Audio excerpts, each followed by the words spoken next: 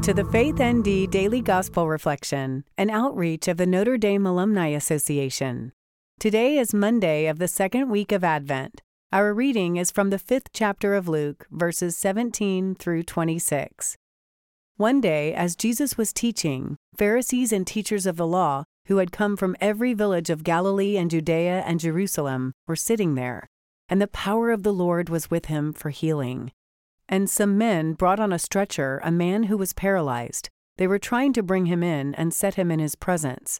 But not finding a way to bring him in because of the crowd, they went up on the roof and lowered him on the stretcher through the tiles into the middle in front of Jesus.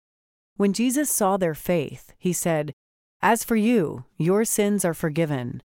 Then the scribes and Pharisees began to ask themselves, "Who is this who speaks blasphemies? Who but God alone can forgive sins?"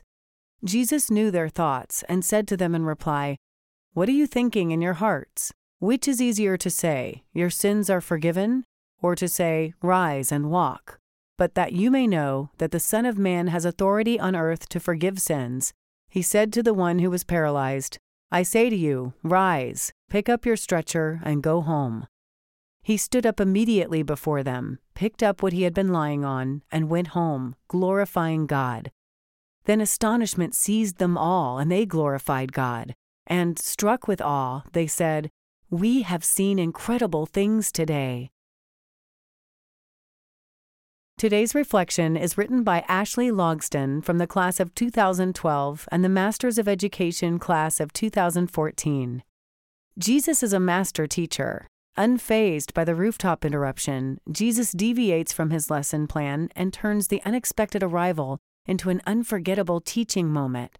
By healing the paralyzed man, Jesus enacts a pedagogy familiar to any scientist. He uses a demonstration to teach a tough concept. As a biology teacher, I loved doing lab experiments with my students. Bubbling solutions change color, genetically modified bacteria grow, and Brassica rapa plants sprout with green and purple stems in Mendelian ratios. Abstract ideas like metabolic rate and genetic inheritance become concrete and understandable in the lab, thanks to such transformations. Best of all is when something finally clicks for a student. The gasp of surprise, the sudden grin. In today's gospel, Jesus faces an audience even more challenging than modern teenagers. Teachers, Pharisees, scribes, and legal scholars have convened for what looks like a district-wide professional development day. When the keynote talk is interrupted, the scribes and Pharisees grumble, but they also ask an excellent question: who is this? The experts are understandably puzzled because they know that only God can forgive sins. Jesus needs to nudge his class to the next level of understanding, so he pulls a science teacher's trick. Since the Pharisees couldn't see that Jesus really could forgive sins, he performed a more conspicuous miracle. Jesus healed the man physically. The wobbly first steps of the no longer paralyzed man dramatically demonstrate Jesus' authority and his true identity as the Son of God. And it works! Luke says, astonishment seized them all, and they glorified God.